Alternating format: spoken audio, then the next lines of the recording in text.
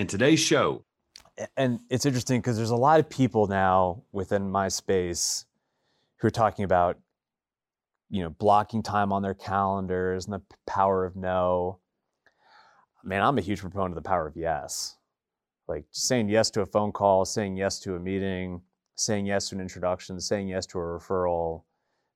So I think there's the preparation part, but there's also just, have the confidence to move forward with something and have the ability to get comfortable with failure. Yeah. I think it's just important. Well, failure is a much better teacher than success.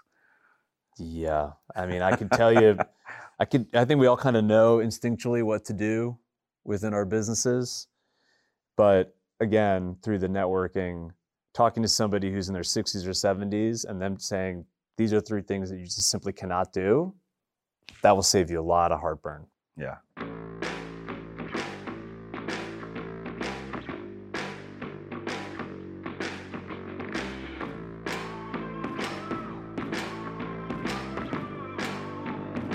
In today's ultra-competitive business world, being a successful entrepreneur or business owner can be very challenging.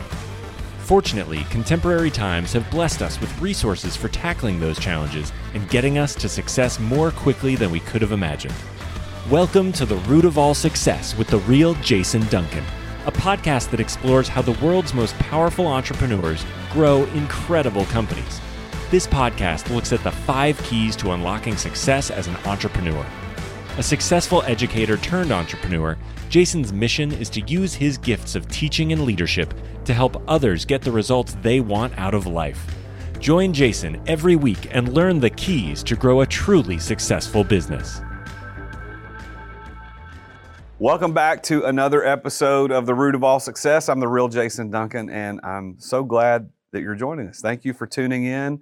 Wherever you're listening to this, whether it's on a podcast player in your car, or you're out for a walk, or you're working out, or you're just around the kitchen, around the house, whatever you're doing, thank you for listening. I really, really appreciate it. And the fact that you listen really makes me happy that I'm doing this show and I got people that are listening, because I'm trying to bring you, as I am today, very interesting guests with interesting stories so that it can encourage you to accelerate your success as an entrepreneur. And so Brian Adams is my guest on the show, and I'm going to introduce him formally here in just a second, but there's a few things I want to talk about first. If you're not watching this on YouTube, you're missing out. We're recording in person today here at my office at Energy Lighting Services in Hendersonville, Tennessee, just north of Nashville. And we set this up just for recording. And I was talking with Brian pre-show. When I started recording this show back in December of 2020, we were only doing live, and we were doing them at the Standard down in Nashville. And then ultimately, we kind of changed venues a little bit, moved it up here to Hendersonville. And I do most of my shows now, as you know, by Zoom. If you're watching this on my YouTube channel, youtube.com/TheRealJasonDuncan. But today we're recording here at Energy Lighting Services. This is probably one of our last scheduled in-person recordings. It becomes more and more increasingly difficult to do them in person. So I'm really happy that Brian's here, because we've been trying to get him on the show for a while, and we kept having to reschedule, and he's been such a good sport, but we're glad that he's here today. So again, thank you for subscribing. Thank you for leaving me a review. Thank you for watching on YouTube and subscribing. Hit the bell icon so you get notified when new episodes drop. But on that channel on YouTube, there's more than just the podcast. I produce a lot of other content related to entrepreneurship, leadership, financial literacy, and in sales. So if you got any interest in any of those things, go check that out on YouTube. So let me talk about our guest for today. It's Brian Adams. And no, it's not the singer from the 80s. It's a different Brian Adams. He probably gets a fair amount of his life. But Brian Adams is the president and founder of Excelsior Capital right here in Nashville. He spearheads the investor relations arm of the business. And he's got a lot of history in high-level investing and money. So I think we're probably going to be doing a lot of talking about money today, which is really good because so many people, especially entrepreneurs, are woefully inadequately educated on financial literacy. And they don't understand how finances really work. And so Brian, and through his story today, will probably give us a little bit of insight into how we can take our money, the money that we're earning, and use that for good, to make impact and to grow wealth. He has 10 years experience in real estate private equity. So prior to starting Excelsior, he co-founded Priam Properties. And in 2010, he provided leadership and direction for the firm in connection with their capital markets, their investment management, and investor relations. He was also served on the board for Saram Partners, which is a single-family office that's been investing across public and private assets since 2008. And since 2017, he served on the investment committee for Solidus. Am I saying that right? Solidus. I said it wrong the first time, and I said it wrong again. Solidus LP, an early-stage venture capital firm focused on investment opportunities in healthcare and tech. And from January 16 to 18, he served as a member on the board of NextGen Advisory, faculty for the Institute of Private Investors in Campton, a program designed to support next-generation family members in preparing the following generation to be responsible as stewards of that wealth. And I've got questions about that, because there's this idea, like if I'm first-generation wealth, and then I get second generation, what happens to it? And then by third, I think the statistics are that it's pretty much squandered away. So I want to ask him about that. He's also served on the advisory committee for the Southeastern Family Office Forum since December of 2016. He's a former practicing attorney, earned his JD from Suffolk University and a BA from Wesleyan University. So I want you to help me welcome Brian Adams to the Root of All Success. Brian, pretty good. I messed up some of the words, but yeah, the problem is they're all kind of these abbreviations, or there's these kind of obscure esoteric words that people use in private equity. So it's not your fault. It's just kind of the nature of the beast. But you did a good job. Well, thank you. Well, thank you for being here, and thank you for being a good sport. I know that you and your team reached out about being on the show a long time ago, and we've just been trying to get this thing worked out, and we've rescheduled. But here we are today. And you might be the last person I record in person here.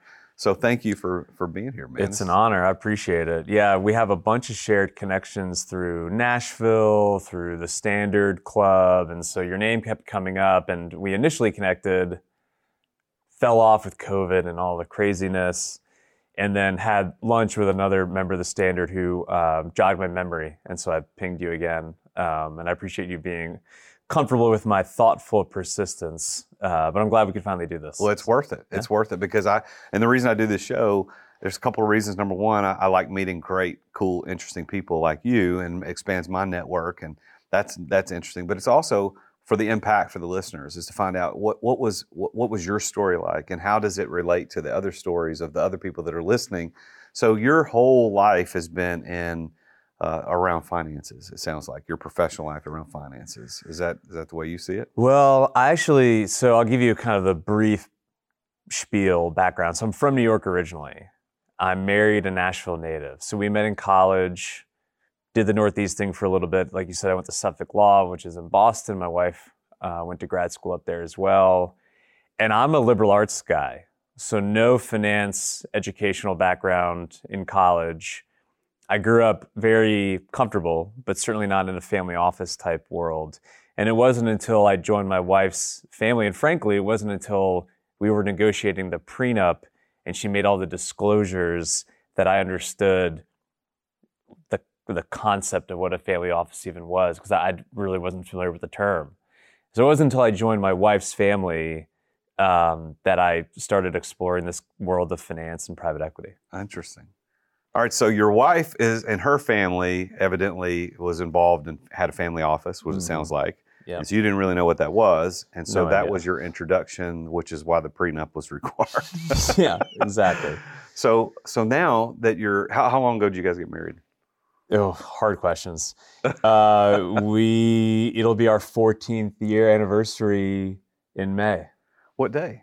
May 24th. All You're right. grilling me on the May specifics here. 13th for Oh, me. nice. Her birthday's the 12th. Oh, okay. So May, with birthday, anniversary, and Mother's Day, May is just a murderer's row for me. But Well, when we got married, we will celebrate 27 years this wow. May. We got married really young, but nobody told us, hey, don't get married on Mother's Day weekend. And it didn't even occur to us that it was Mother's Day weekend. And so for our entire life, our married life, we've gone somewhere on our anniversary every year. And so I've been away from my mom on Mother's Day every single year since I got married. things you don't think about. Yeah, we got married on Memorial Day weekend, which moves around a little bit, and it can cause some issues with travel from time to time as well. We just didn't think about it. Well, it does at least have an anchor in your memory to go, oh yeah, that's about the time. Exactly. So you've been married. So 14 years ago, you're introduced to this family office concept. And so had you earned your JD at that point, or you just had your BA at that point? I was a second-year law student. Oh, so you were on your way to get it. Yeah, I was a 2L. And that's the summer that we got married. So okay. I was 2 years into law school. So 2 years into law school, you are, and she's a Nashville native, and so you're from upstate New York. Upstate New York, middle of nowhere. But you went to school in Boston, and then so you're introduced through this process, your second year of law, into family offices.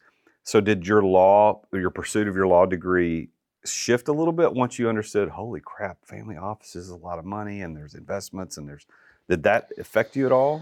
Not really. I mean, so for us, the family partnership or the family office, we view it as giving people the opportunity within the family to do really two things. One, be of service to the community, or to be an entrepreneur. We view it as providing a cushion, but importantly, within the culture of the family, everybody works.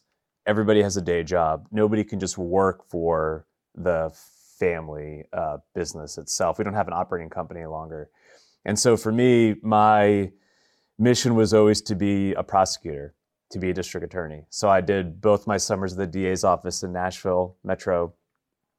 And so I think more than anything, it reinforced my comfort because it's not a very high paying job, obviously being a DA, especially I graduated in 2009. So it was probably the worst possible year to graduate from law school in the last 25, 50 years. So it allowed me a lot of flexibility I volunteered at the DA's office for a year. And then I worked part-time. And then I finally did manage to get a full-time job once they released. The DA's office was on a hiring freeze and was forced to cut the budget for a while because of the Great Recession. And so the family office infrastructure allowed us the flexibility to, maintain our quality of life while we were figuring all that out. And my wife at the time was getting her doctorate at Vanderbilt, Peabody, the education school. So it didn't really change my mindset at that point. But once I started attending the meetings and learning about the Southern world, it definitely started planting the seed of becoming an entrepreneur. What was the do you remember some concept you learned about money and investments and family offices that you went, that I need to get into? Was there one thing, or was it just a gradual shift into that world?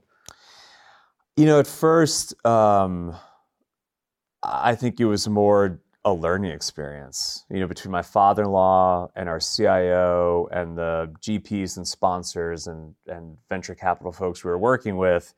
It took me 3 to 5 years just to understand what the terms were, to be honest, because money was not something we talked about in my family growing up. My father is retired now, but he was an attorney, successful. My mother is a child psychologist, which we could get into maybe later. It's very complicated.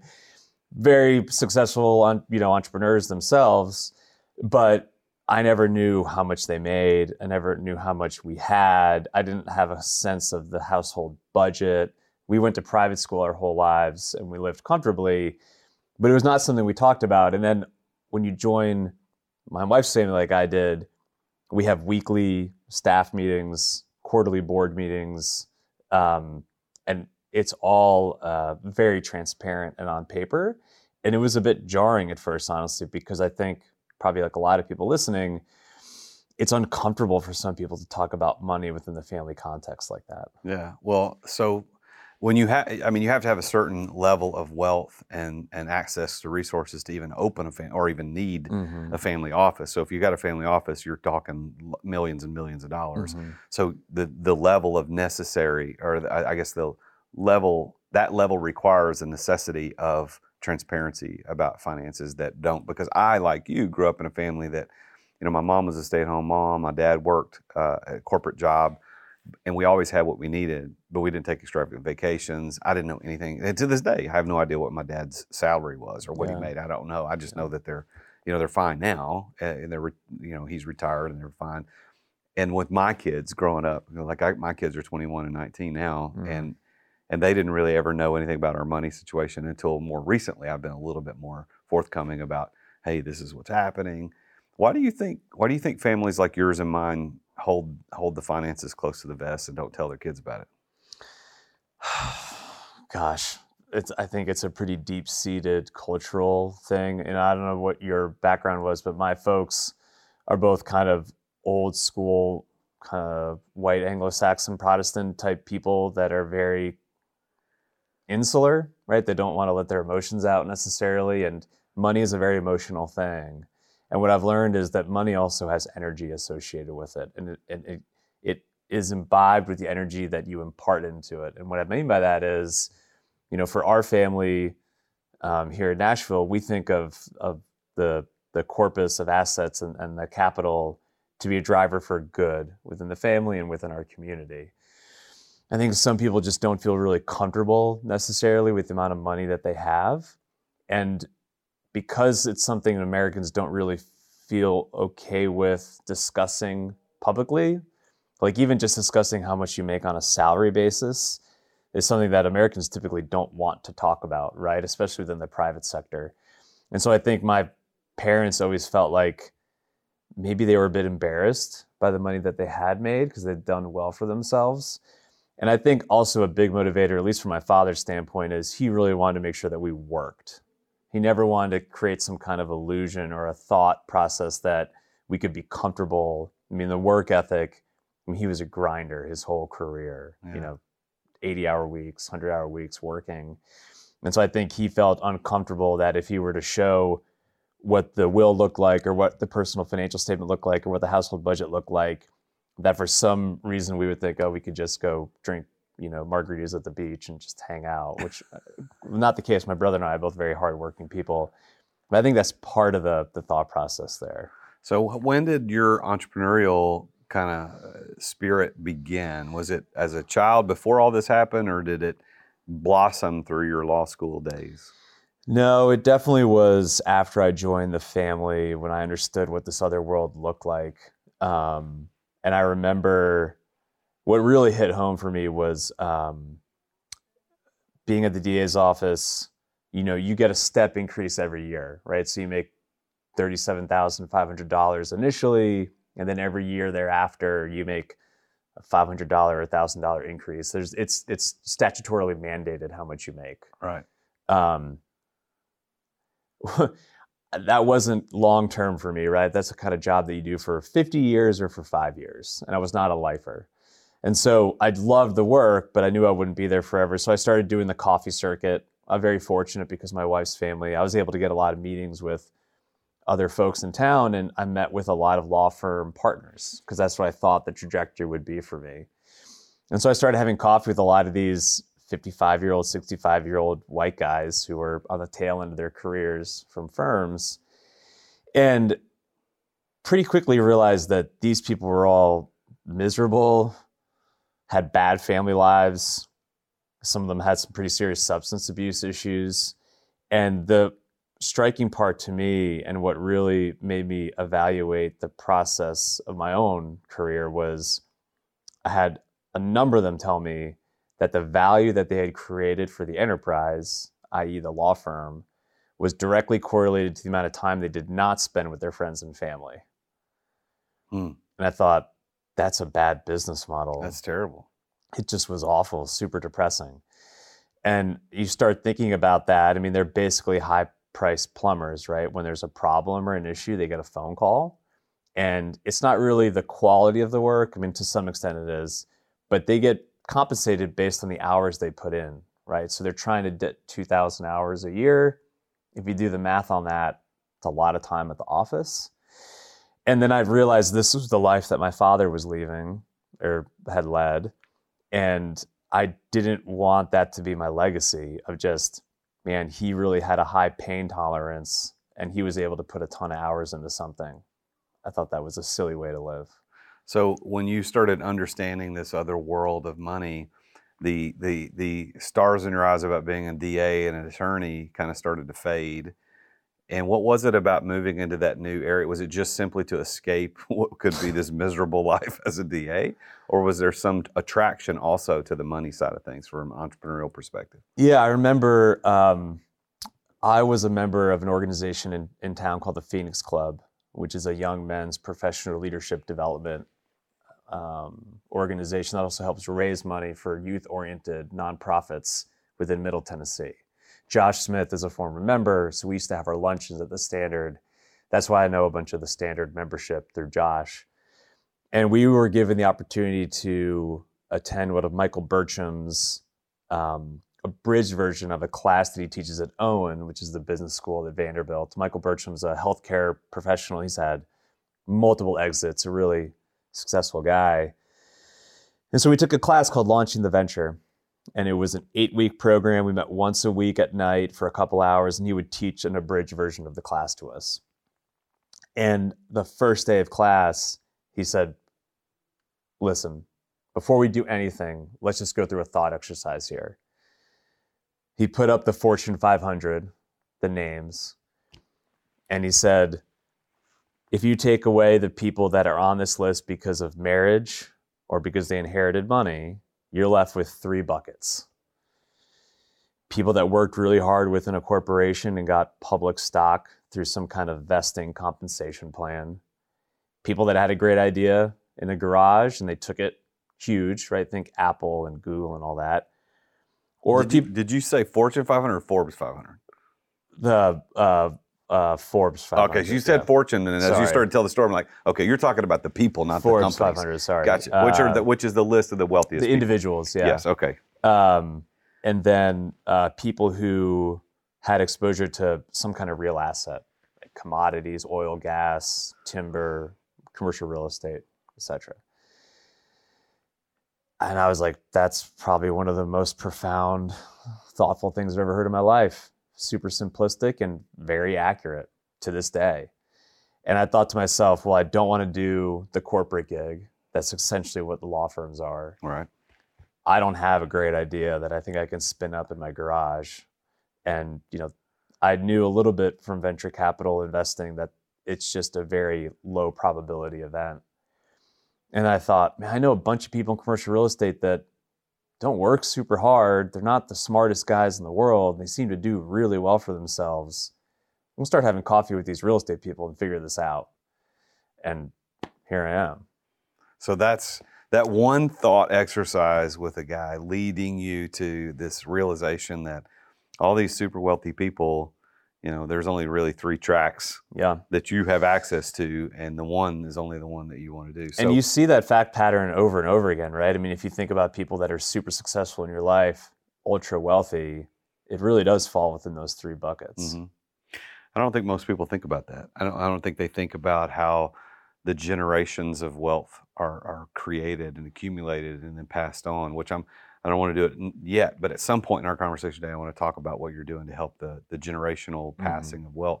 So well, your money, the money story for you really working in that industry as an entrepreneur was first in real estate, correct? So what did you do first? What was kind of your first gig, your LLC or whatever you started to help? Yeah. I connected with 2 partners, 2 New Yorkers who also married Nashville natives. The 3 of us started a company. I got my broker's license, and I started doing leasing deals. So I was basically a tenant rep broker as a side hustle to practicing law, and learned a lot really quickly through that experience, obviously, of working with, I had a vape shop owner that I found some spots for. I'd worked with a dog grooming company. I did a lot of odds and ends stuff, and the power of the network started to really come home to me. And then we initially bought some property in Music Row, Germantown, and some other kind of urban infill locations. This would have been 2010, 2011. And started initially just finding deals on behalf of ourselves and the family. And then it became friends and family, and we can get into it if you want. But at this point, we have a broad network of investors that we work with. But initially, it just was 3 of us as a side hustle And we were all still had our kind of straight jobs, as we say. So was that Priam? Was that Initially, it was Priam. Okay, yeah. so that was Priam, and then at some point you decided to start Excelsior. Yeah. So tell me about that. There's probably not enough time to go over the mistakes I made and the journey that was Priam, but I'll give you kind of the short version. So one of the partners left the partnership, and it was a bit of a divorce scenario that taught me a lot of lessons. But initially, Priam, and I have a presentation that I'll send you the link. We can put in the show notes. At first, I realized, speaking to a lot of these commercial real estate folks, the thing they hated the most was the capital raising. So these developers or these syndicators or these fundless sponsors or whatever part of the business, raising the money was their least favorite part for them when you talk to them. But obviously, it's a super capital intensive business. And so I thought, I'm going to flip the script here, and I'm just going to totally embrace being a salesperson, being a marketer, and I'm going to lead with being able to raise capital. And then I'll rely on my partners to really help me on the deal side. And so I would do 5 meetings a day and 10 phone calls a day. Because an old sales buddy of mine, or mentor, he's a Northwestern Mutual sales rep, which they have an incredible sales program. He told me, don't leave the office on Friday until you have meetings set up every day the next week. Even if it's your dad and your brother and your uncle or whoever, get the meetings on the books, get the calls on the books, and just make it happen. And so that's how I kind of started the business initially, was ground and pound. Just as many meetings as I could get, constantly doing coffees, phone calls. I didn't understand marketing at the time, so it really was just pure sales, getting introductions, making introductions, referrals. And then it kind of went from there. But through that process, I cracked the secret sauce of how to raise capital from individuals, which we can get into if you want. But that was really my part within the partnership, is I was the biz dev, IR, sales, whatever name you want to put on it. But that was the value that I gave to the partnership initially. So there were 3 of you who were partners, and your role ended up being, I was the biz dev guy. Mm-hmm. I went out and got the capital, the cash that we could then invest in these other things. Yeah.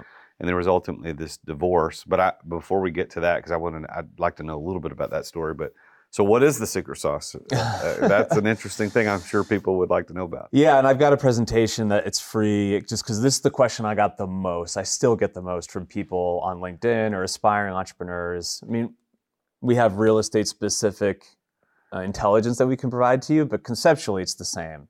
If you're a first-time entrepreneur, first-time sponsor, raising the money is going to be the hardest part for you.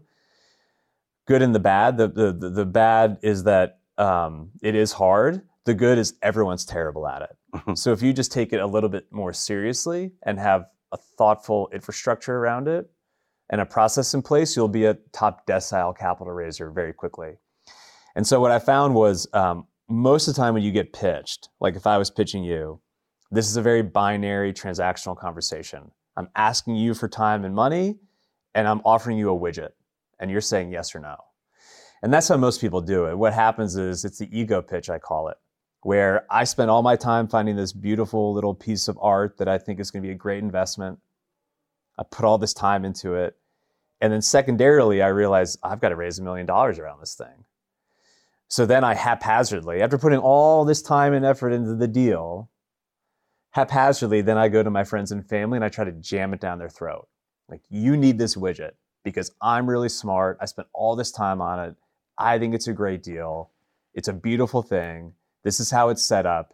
You need to do it, yes or no? Not a very effective way to do things. So I go into this in pretty brass tacks detail, but before you find this shiny little object, find 100 people in your world that actually will take a meeting with you. You list them in order of the most affluent to the least, and it's not a judgment of them as a person, but like, this is the business we're in, right? Yeah.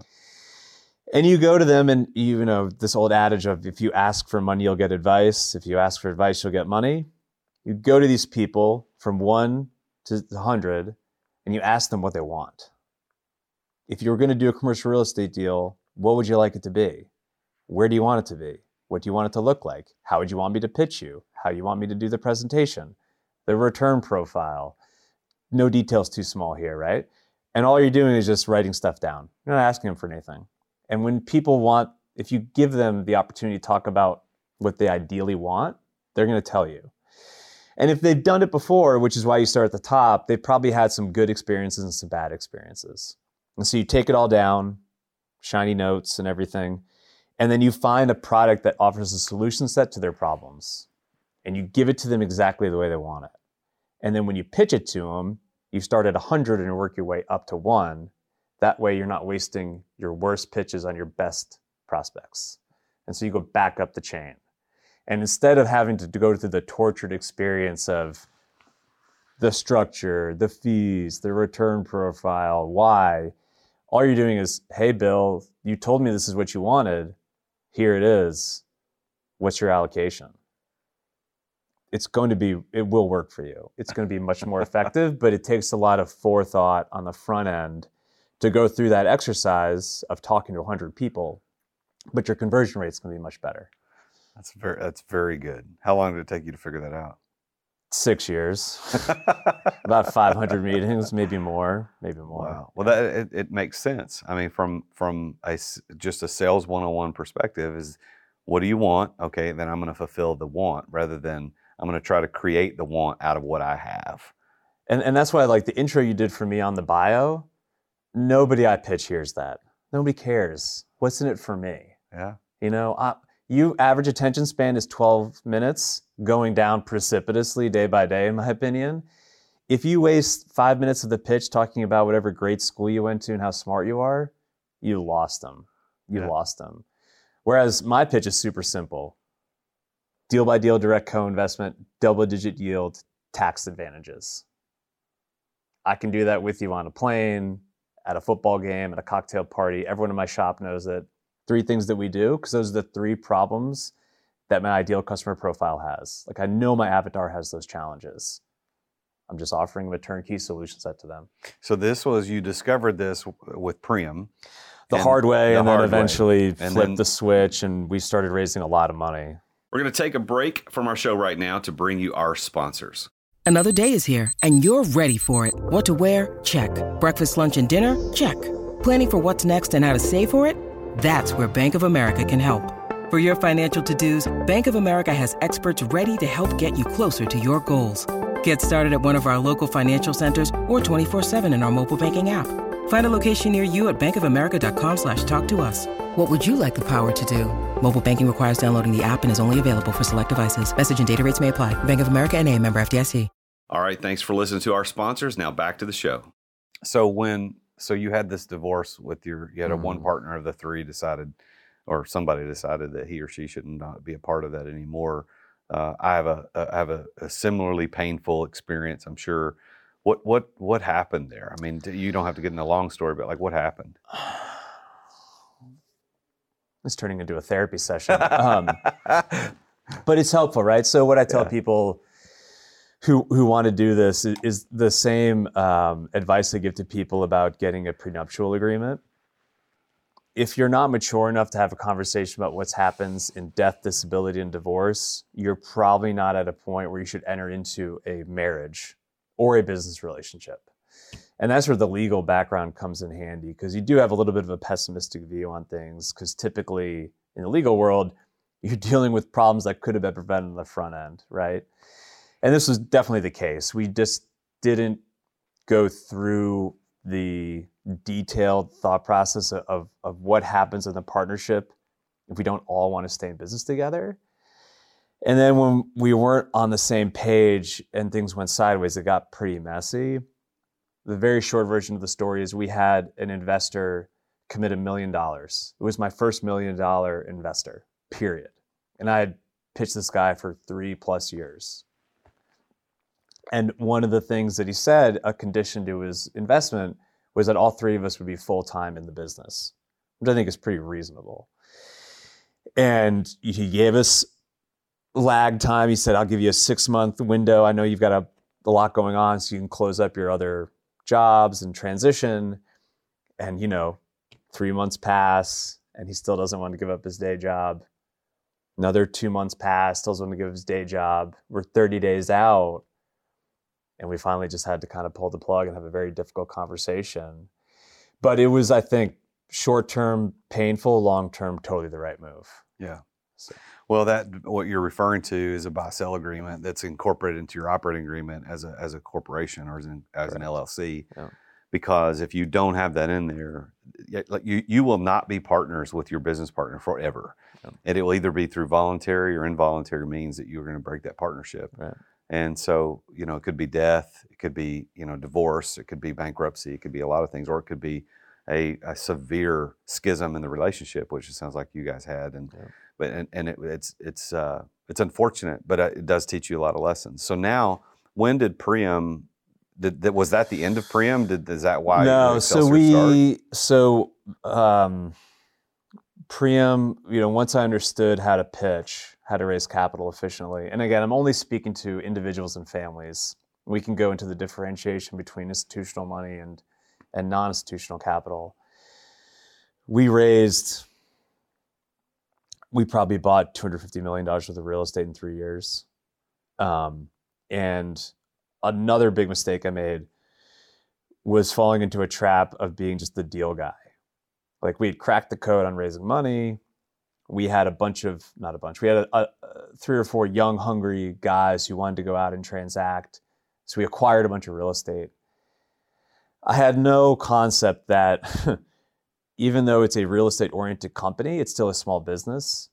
And so we did not have the proper resources for marketing, investor relations, communications, tax, bookkeeping, audit, HR, all these things that underpin the real estate investments themselves, but don't have to do with the transactions.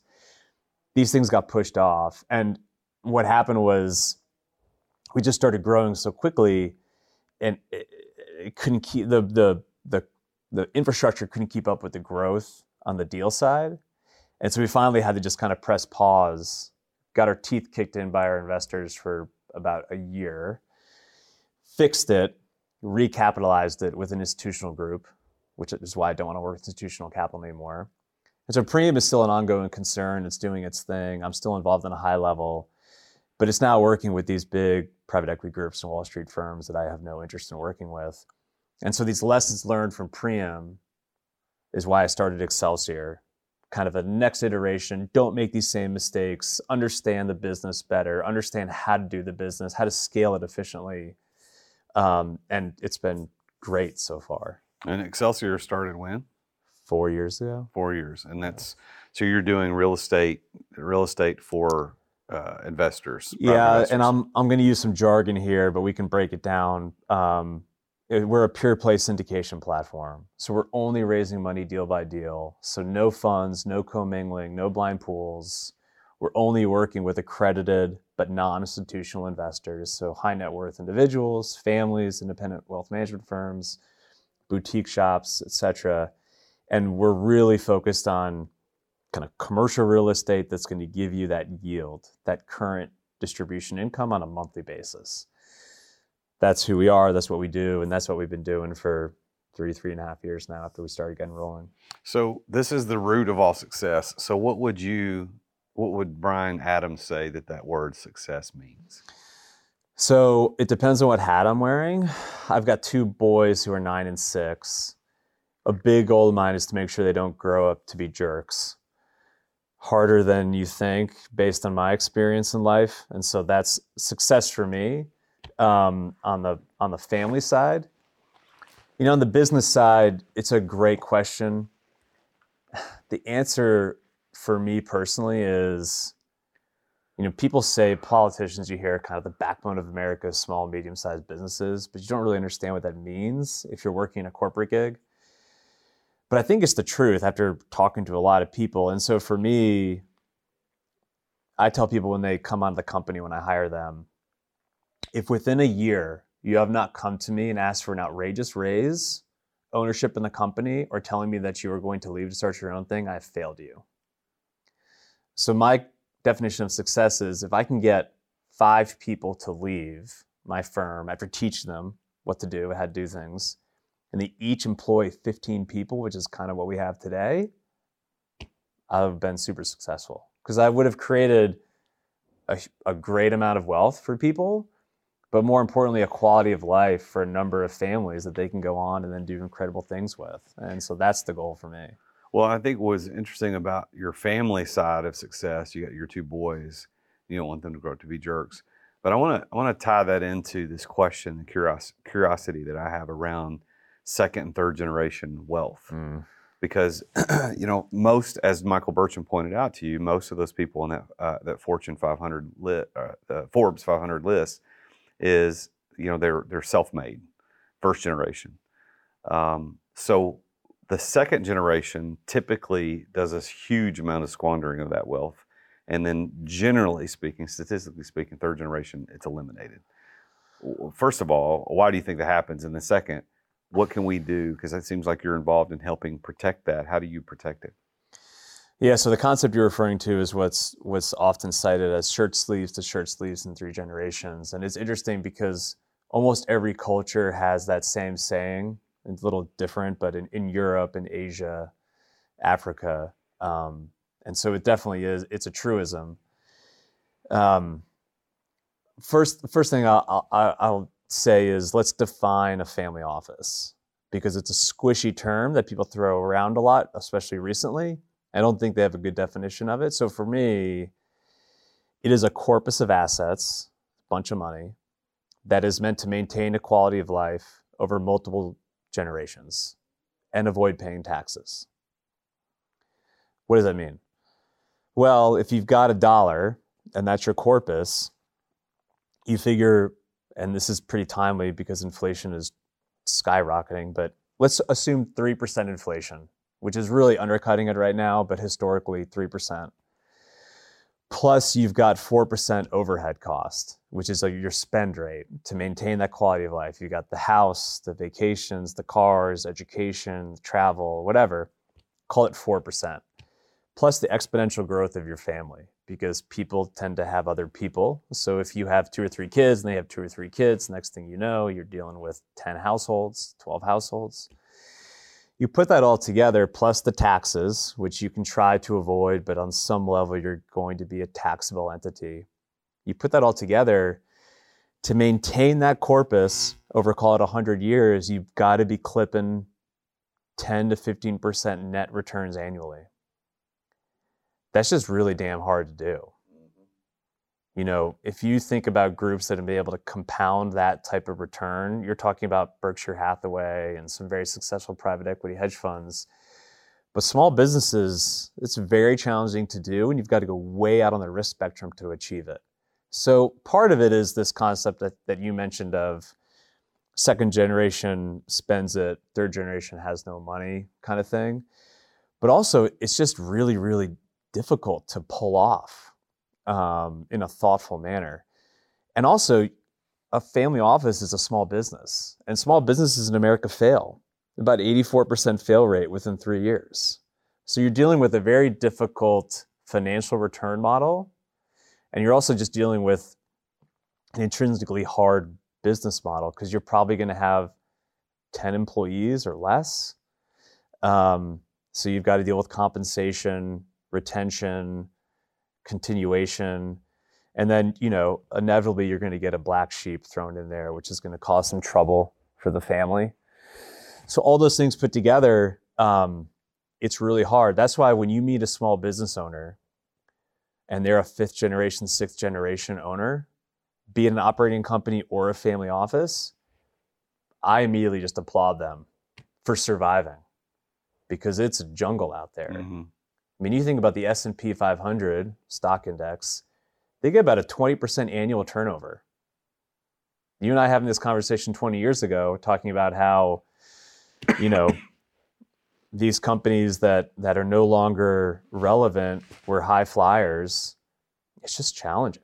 I didn't know this. I didn't know the numbers, that 10 to 15% annual yield or compounding, to maintain the dollar. To maintain that is significant, but not impossible. Not impossible. It is significant, and it has to be thoughtfully and purposefully done with people like you. I mean, that's what you do, is to help manage that. So what's this What's this deal where you're working on the advisory team to help protect generational wealth from one generation to the next? Yeah, and there's a lot of cliches that get thrown around, but to answer your initial question of how to prevent that from happening, that dynamic of shirt sleeves to shirt sleeves, you need to really encourage entrepreneurship in every generation. There needs to be a wealth creation in every generation for the company or for the family to survive.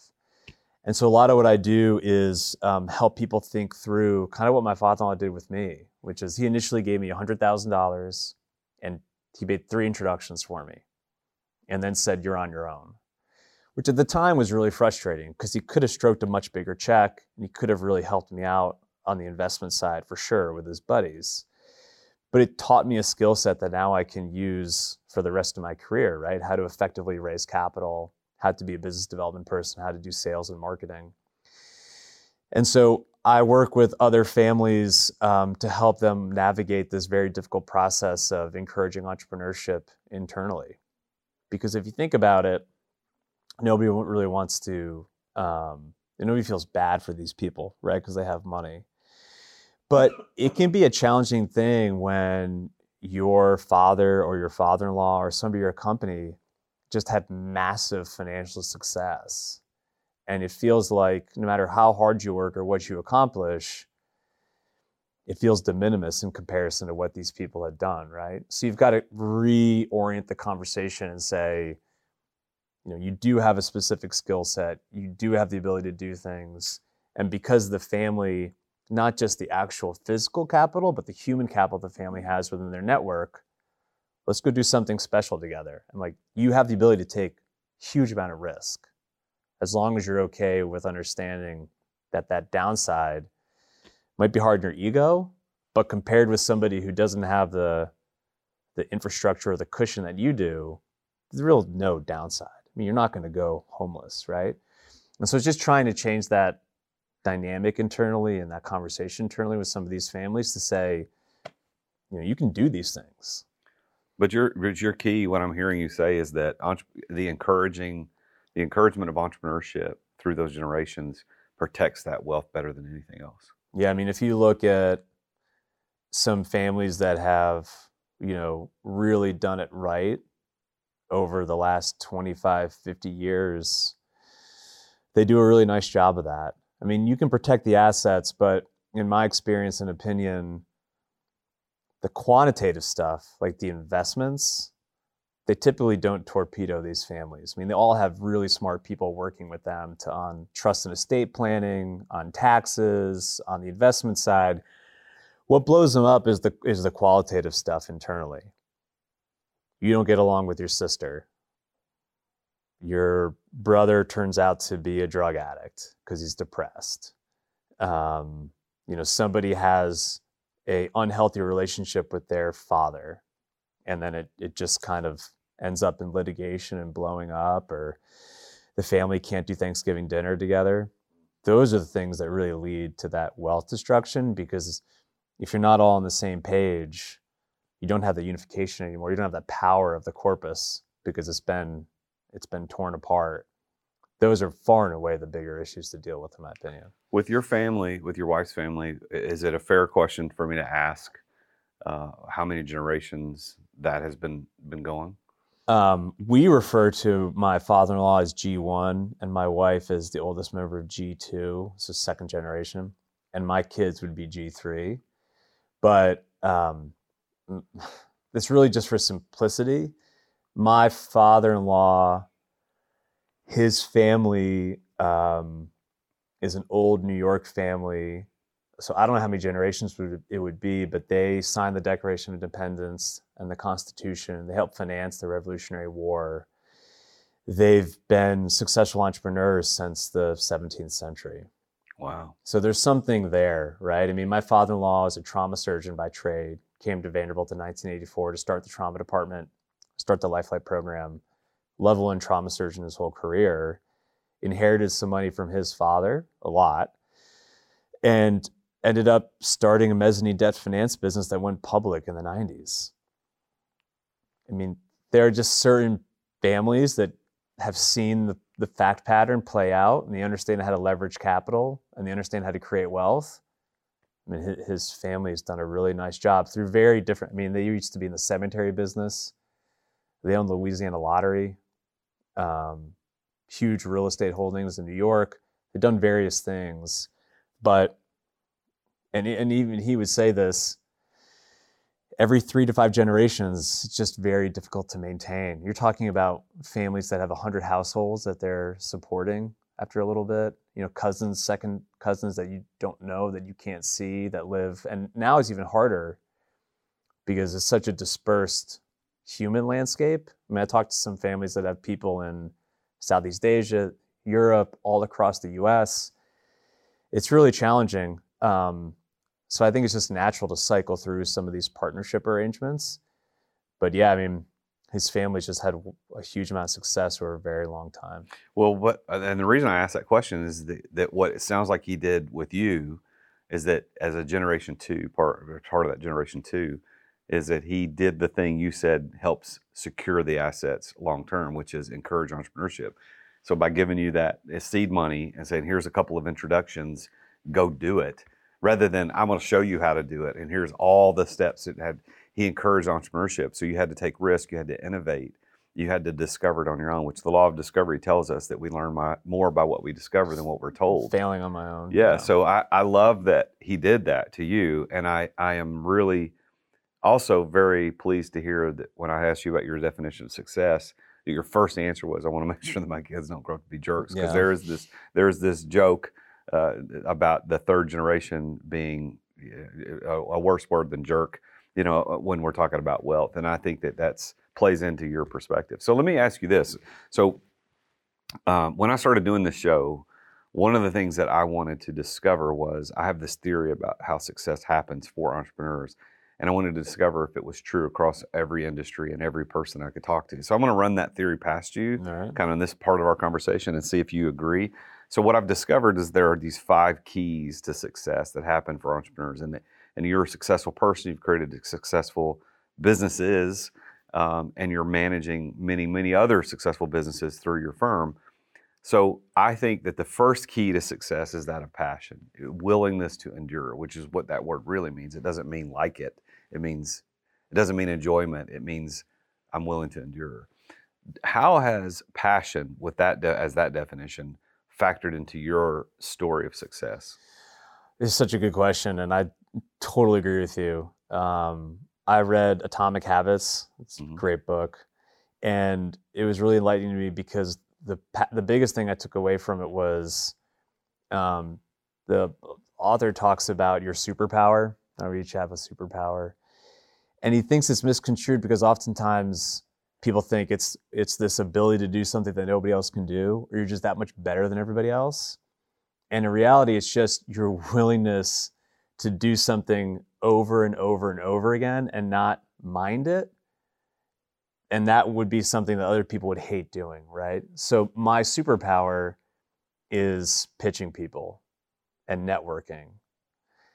It's not that I love it. I don't wake up in the morning being like, I wish I had 20, 15-minute phone calls on my Calendly link today where I just said the same thing over and over again, answer the same questions because I know what they're going to be. But I don't mind doing it. I mean, I have no problem having 100 pitches and having 99 people tell me no.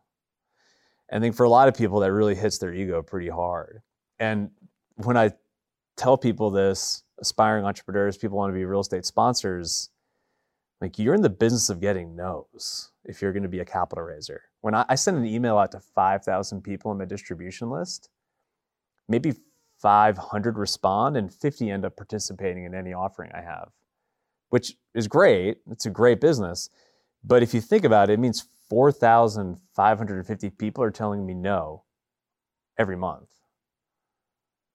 Not many people can hang with that. And that's passion. That is passion. So that's helped you succeed. And your story from earlier about cracking the code is, hey, get these 100 people and I go ask these questions and I work my way back up through there. There is a passion to help you, go through that to get to success. Well, Brian, the second key to success, you got passion. The second key is being in the right place at the right time. So for you, as you look back on your life, what do you see as the right place and time for you that has led you to be successful? Yeah, I mean, you can call it luck, you can call it serendipity. But I remember I was practicing law downtown Nashville, and a lawyer friend of mine that I knew through Green Hills Rotary, he was an intellectual property attorney here in Nashville. He called me and said, I've got a friend coming in from New York. They used to work together in the city. Would you want to have lunch with him? He's also, wants to do real estate. And I'd had my lunch meeting cancel on me. And I thought, well, sure, I'll show up and meet this person. You never know where the conversation's going to go. And within 10 minutes of sitting down with this guy, I said, this dude's my partner. Like, he'll complement me perfectly. It's exactly who I need to make this thing happen. And I bugged him for 9 months before he actually had a serious conversation with me. But that one lunch meeting, and it's funny because we joke internally, Shane Cortese is the intellectual property attorney that made the introduction to my partner. I don't think he fully understands it, but I mean, that lunch meeting, that introduction has led to $500 million of real estate being bought. That's crazy. Well, that plays into the third, which is knowing the right people. So you got passion, you got place, you got people. They all start with P's.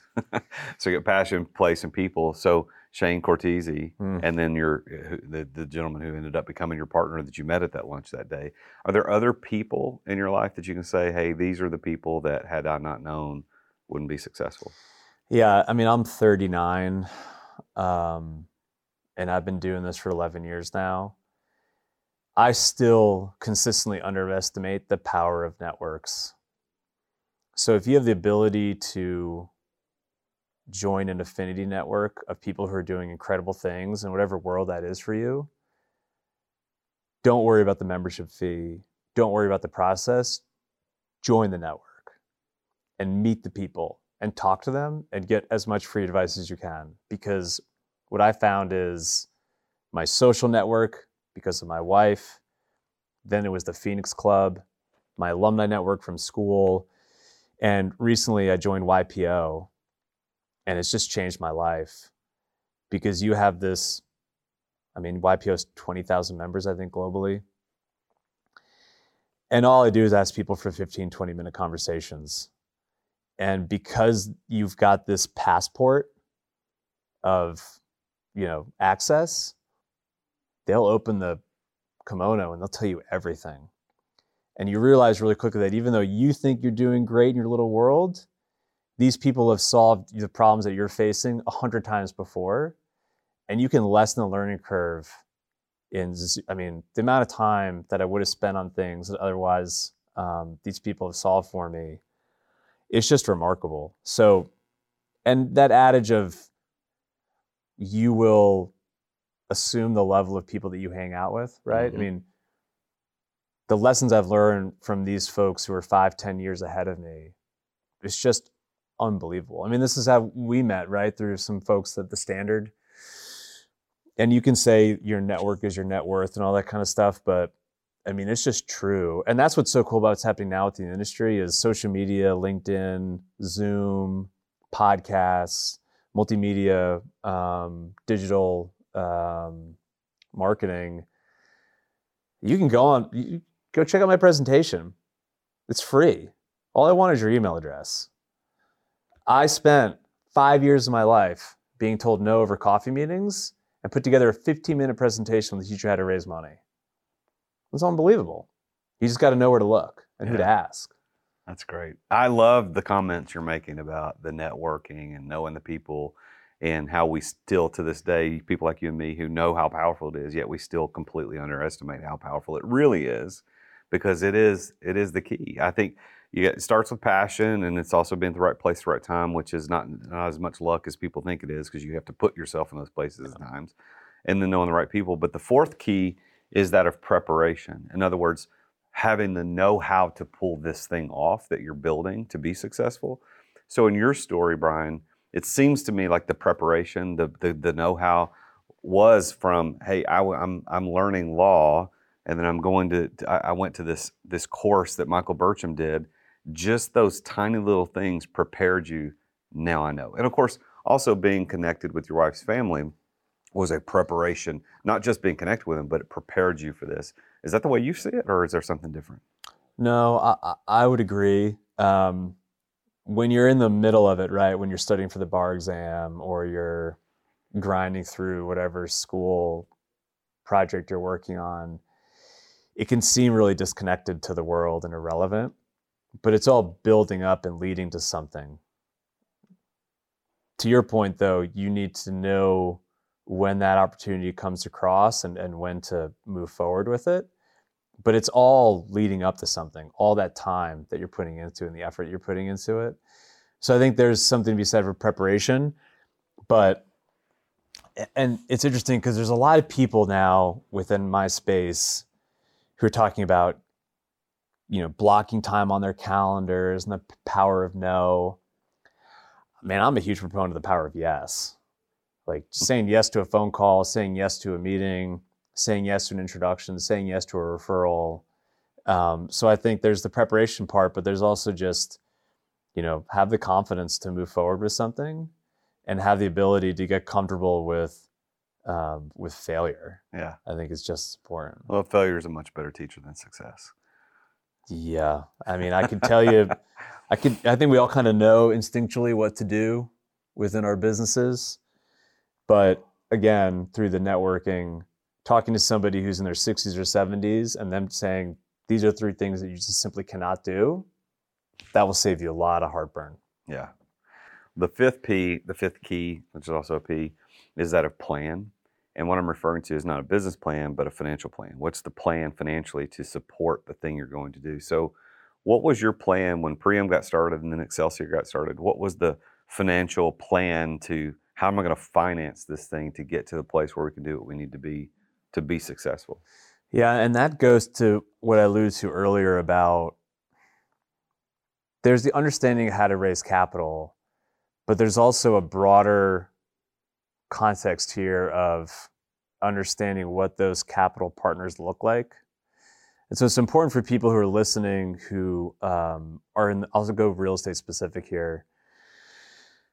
There's a misconception, I think, in our business that there's this golden chalice of this key to success that is finding this big family office or finding institutional capital and raising a $350 million fund with institutional capital. And when I say institutional capital, I mean endowments, pension plans, and these big groups, insurance companies. Because once I do that, I'll be able to just, freely run around. The reality is that cost of capital, which I really didn't understand when I first got into the business, and people use that term, I didn't know what it meant. The cost of capital within the institutional space is very high. And what I mean by that is they are going to have very strict terms. Their fees are going to be difficult, and they're going to be very sharp-elbowed, which is a Wall Street term meaning that they are going to be assholes to you. So you are doing that. And we went down that path for a very long time, and we thought, man, we really want to do this. There was a conference I went to for emerging managers, and they said that 85% of all the institutional capital raised for commercial real estate within the last 10 years has been raised by 5 firms. So there's just not a lot of room there. The flip side, there's 13.1 million accredited investors in America today. Less than 3% have exposure to alternatives or private equity or private real estate. Huge opportunity. What are you doing? Yeah. You just need to convert 10 basis points and you'll have an unbelievable business. These people are begging for access, but they don't know how to get it. Meanwhile, institutional people, there's 1,000 of them, or what the number is. It's a defined universe. They're not getting any more endowments. They're not making more pension plans. They know exactly the leverage that they have. So I think when you're looking about capital, which every business needs to grow, I would think less about how you're going to do it than ultimately what the end game is for the business that you want, right? So for us, we flipped the table and said, okay, well, not many people are working with this group. There's a lot of them. And nobody in our business wants to raise $3 to $5 million of equity per deal. It's considered the most difficult amount of money to raise because it's above the weekend warrior, below the institutional groups. And so that's all we do because there's just nobody else there. Wow. So we have a lot of people that listen to this show that, of course, are entrepreneurs, and they're on all ends of this the spectrum of entrepreneurship. First year, pre-entrepreneur, all the way to the 9-figure entrepreneur and anything in between. But I want to give you the opportunity as we close out our conversation today on the show. I want you to speak to that first side of the spectrum.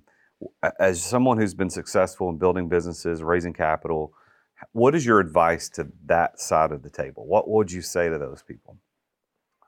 to the first time. Yeah, the early entrepreneurs, early stage, maybe haven't even started, but they're early. As someone who's not early anymore, you're successful in your own right. What is your advice to those people to get where you are? There's a reason that we were given 2 ears and 1 mouth. I'd spend a lot more time listening to people and being empathetic than thinking about how you're going to create the next toaster oven that's a little bit better. I mean, if you think about people that have created wildly successful businesses, some of them are great new ideas that came out of the ether, right? Like Google. The majority of really successful people I know have a pretty standard business in a fairly standard industry that's fairly old world, like real estate, and they're just better than the average bear.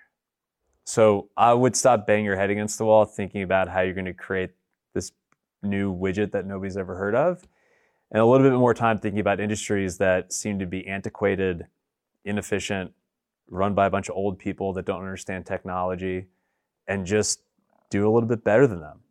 You can create huge scalable businesses that way. Innovation. How do you innovate around something that's already existing to make it a little better? I like that. It's good advice.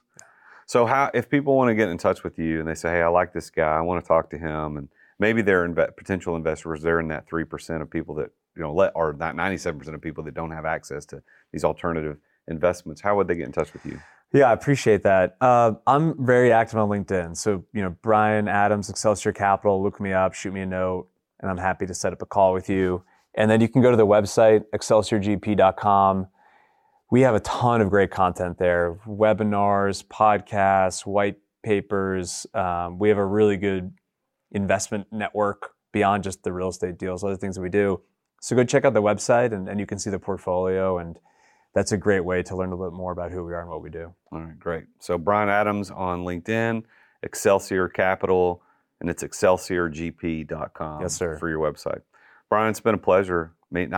This is a conversation I think we could probably continue, you and me, over a bourbon or something at the Standard. We can talk about this a little more. I'm delighted we could make it happen, and I don't know if it's a good endorsement or not, but maybe it's the last one in person. So I'm blessed to be here. So well, I'm glad we did this. Thank you for sharing your story. Thank you for sharing your insight. Appreciate it. Well, there you have it, another successful entrepreneur and his journey to success, and really interesting insights into how money works and how we need to think about investing. So I want you to think about what he talked about and his keys how his keys to success played out, and what his definition of success is there. And if you happen to be in that generation 1 of wealth builders like I am, I want you to think about how you're going to be able to pass that on to G2 and G3 and beyond. And maybe you need to reach out to Brian and reach out to his firm and say, okay, I need these alternative ways of taking care of the capital. But at the end of the day, I love his answer about how do we protect that long term, and that is through entrepreneurship. And that's why I do what I do as an entrepreneur coach, as I work with people just like you to help you accelerate your path to success, because speed is your friend. Going slow through this is not your friend, because you're going to be trampled by the other people that are going faster than you. That's why I created the Business Accelerator group coaching program. That's 8 hours of live coaching with me and a small group of no more than 12 entrepreneurs, where I show you the 4 core strategies, exactly how to succeed and to accelerate that success. I'll teach you how to embrace delegation so that you know exactly how to delegate tasks to other people, that they get them done. I'll show you how to eliminate stress from your life. I'll show you exactly how to establish the right systems and processes so that your business can run on an automated way, that you can go do what you want and what you need to do. And then finally, I'll show you how to invest in people, because investing in people is an investment in the future. So those 4 core strategies are what I teach in the Business Accelerator. Go to exitwithoutexiting.com. That's exitwithoutexiting.com.